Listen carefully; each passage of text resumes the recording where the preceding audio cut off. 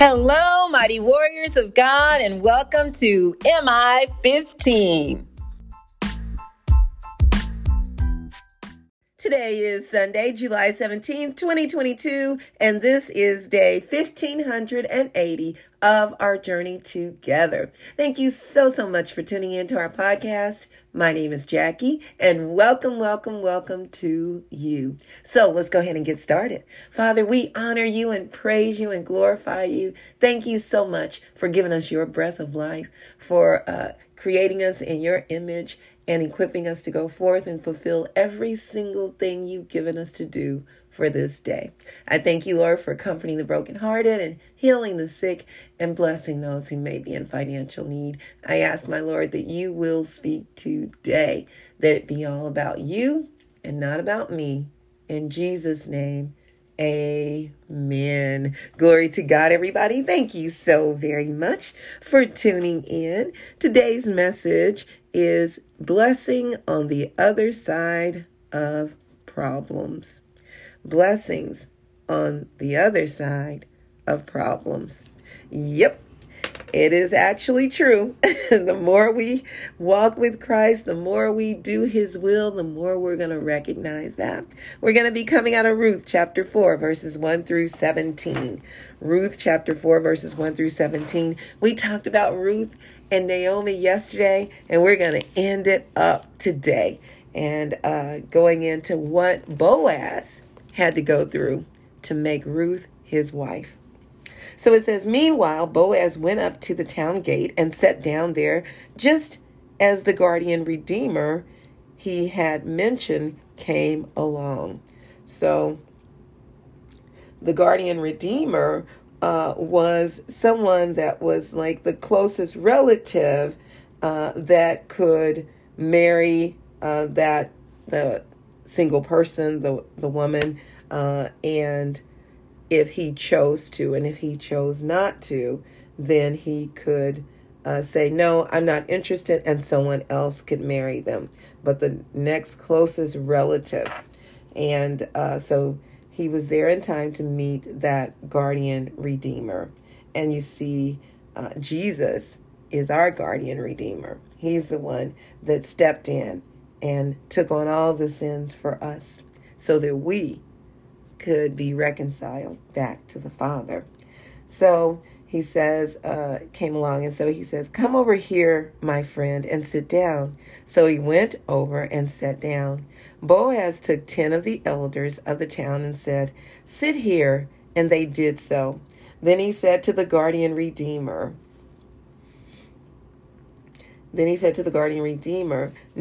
Naomi, who has come back from Moab, is selling the piece of land that belonged to our relative Elimelech. I thought I should bring the matter to your attention and suggest that you buy it in the presence of these seated here and in the presence of the elders of my people. If you will redeem it, do so.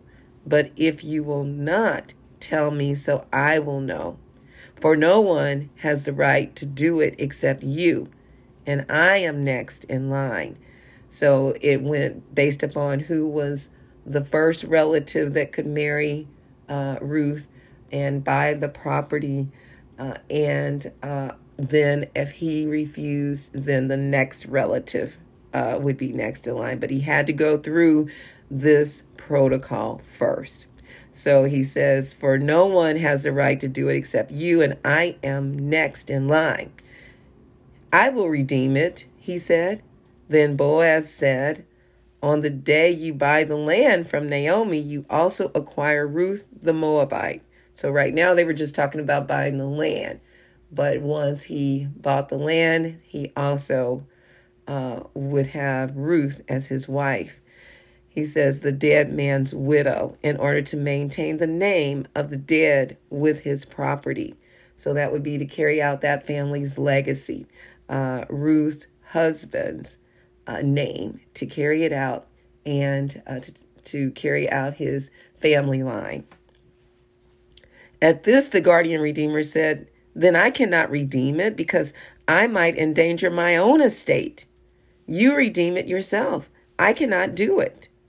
Now, in earlier times in Israel, for the redemption and transfer of property to become final, one party took off his sandal and gave it to the other.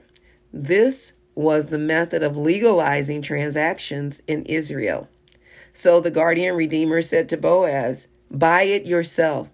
And he removed his sandal. So that was to solidify the agreement. Then Boaz announced to the elders and all the people, "Today you are witnesses that I have bought from Naomi all the property of Elimelech, Chilion, and Mahlon. I have also acquired Ruth the Moabite, Mahlon's widow, as my wife, in order to maintain the name of the dead with his property, so that his name will not disappear from among his family or from his hometown. Today you are witnesses." So it was all in the name of Mahlon and him marrying Ruth, to carry out, again, that family legacy. But you noticed how he went to the closest relative first. He wanted to marry Ruth, but he knew he had to go this route. And so when the man said, "I will redeem it," that probably would have been like a heartbreaker, because this is a woman he loved and he wanted to marry her. And then when he told him everything that comes along with Ruth, and the man may have already had a family of his own, a legacy of his own that he was carrying out.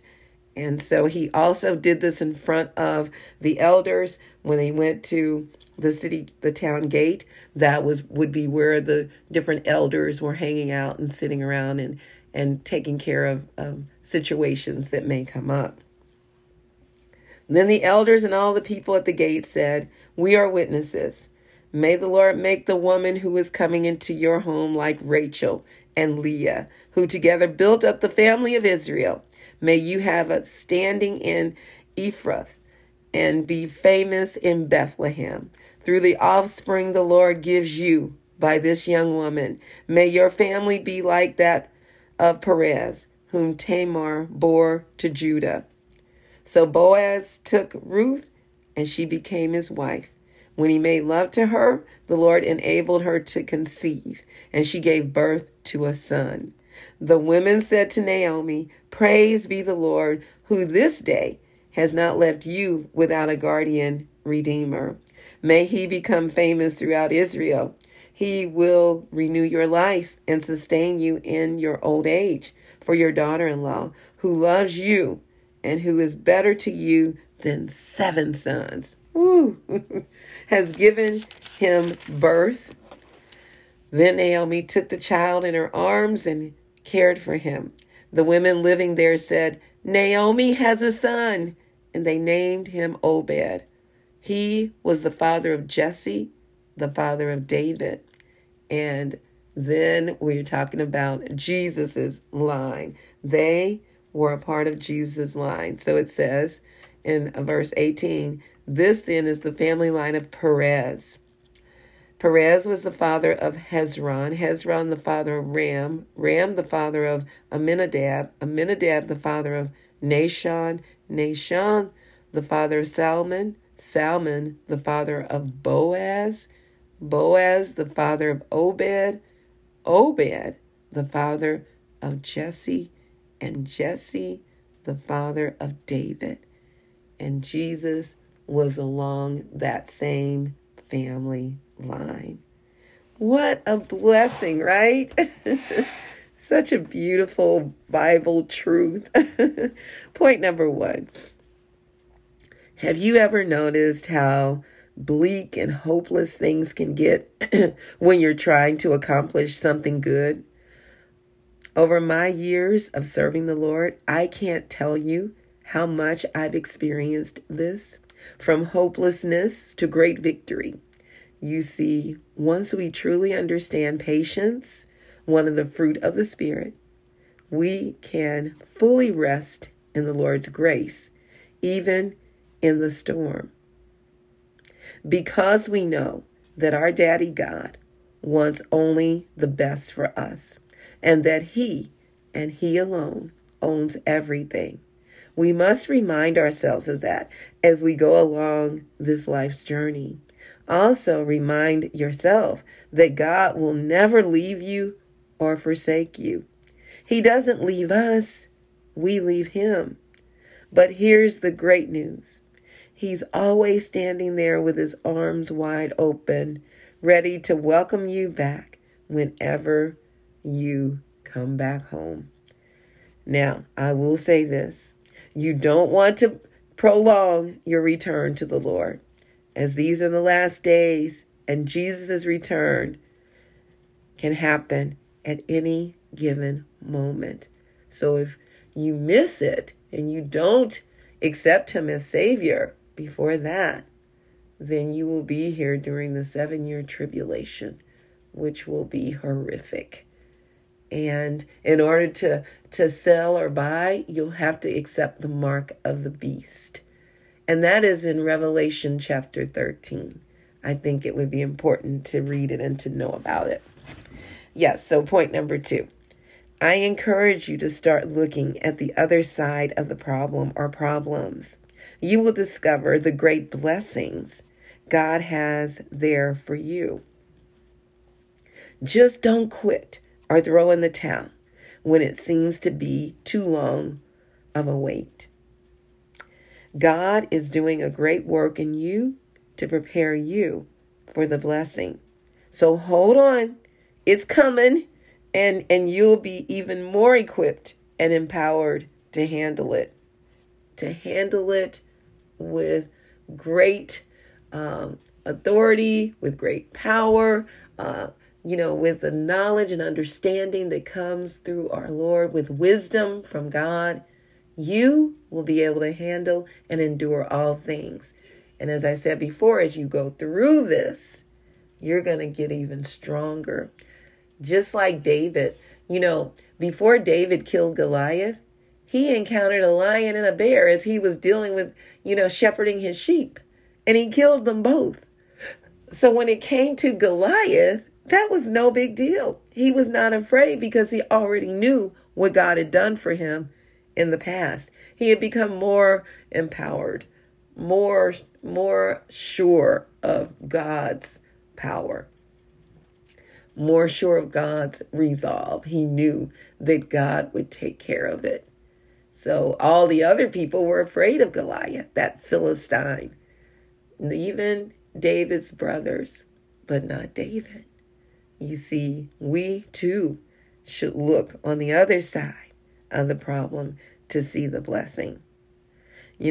I shared this with y'all recently, but all I could see, when it came to starting that second session for T-Zone, and we just didn't have the funding. Our funding had run out June 30th, and we weren't able to use any excess that we had left because that was the agreement with the grantor. And we did not have enough donations to carry out that second session. And we had families and youth that were ready. We didn't have to go out and look hard to get them. And I just thought, Lord, I've done all I can do. I have, gone around and asked. I've sent out grants and was denied. And, it seemed like every door was being shut in my face. And I'm like, Lord, I know you gave me this. I mean, and it was getting a little discouraging. I will be totally honest with you. But what I did know is that God didn't give me this to do to let me down. I knew it was him that gave it to me, so I knew he would provide. And if it meant, hey, let's just look at our September sessions coming up, then that's what I felt that, I needed to focus on. And after I had done everything, I just stood and began planning for September. And then we got a phone call. No, I got an email from a gentleman that said, I am this other person's brother that provides us with the lunches for the youth. Because I had sent them a notice on that Sunday saying, or a message emailed saying, we won't need lunches for the second session because we're not going to be able to do it because of a lack of funding. And he didn't respond. That was on a Sunday. That Monday, his brother contacted us. He did respond, but not to us. You see, things were going on behind the scenes that I couldn't even see. God was doing a great thing. And his brother sent the email saying, how much do you need? And is it too late to start the second session? And I told him what I needed. And I was just about in tears typing it up, just blown away that someone, first of all, that doesn't even know me, would reach out and ask that. And we had been blessed with many donations from many of you and many prayers to keep us going. And so it was, it was God mounting things up and continuing on. We needed that insurgence at the end. And he called me after I sent him the email. And I'm just thinking, oh my goodness. And he called and he said, I can't do the 15,000, but I can do 7,000. And I said that we would be very grateful and we could make that work. And we're starting our second session next week. We cut back the number of children we could serve. We instead of doing 4 weeks, we're going to do 3 weeks. And instead of the stipends being 100 a week, they're going to be 75 a week. I cut back my partner, my assistant, my daughter who assists me. She won't be there. I can do that without her. Cut back on my vendors who come and help us with art and dance. Instead of twice a week, it'll be once a week for them. The pay that's involved to do that. It's not like it's a lot, but we have to be diligent with what God blesses us with. And so he said, okay, I will get that check to you in the mail. And he asked, he called me yesterday to say he just received it and he will be mailing it out. Did I want to meet him somewhere to pick it up? Who does that, right? But people that really are genuine, that really want to help you. And I am so grateful to God and to them and to all of you. I want to say thank you. Here's what I want to encourage you with. Don't get discouraged by what's not happening according to the way you felt it should go. God has a whole different plan, but it's still you're going to end up with the same results.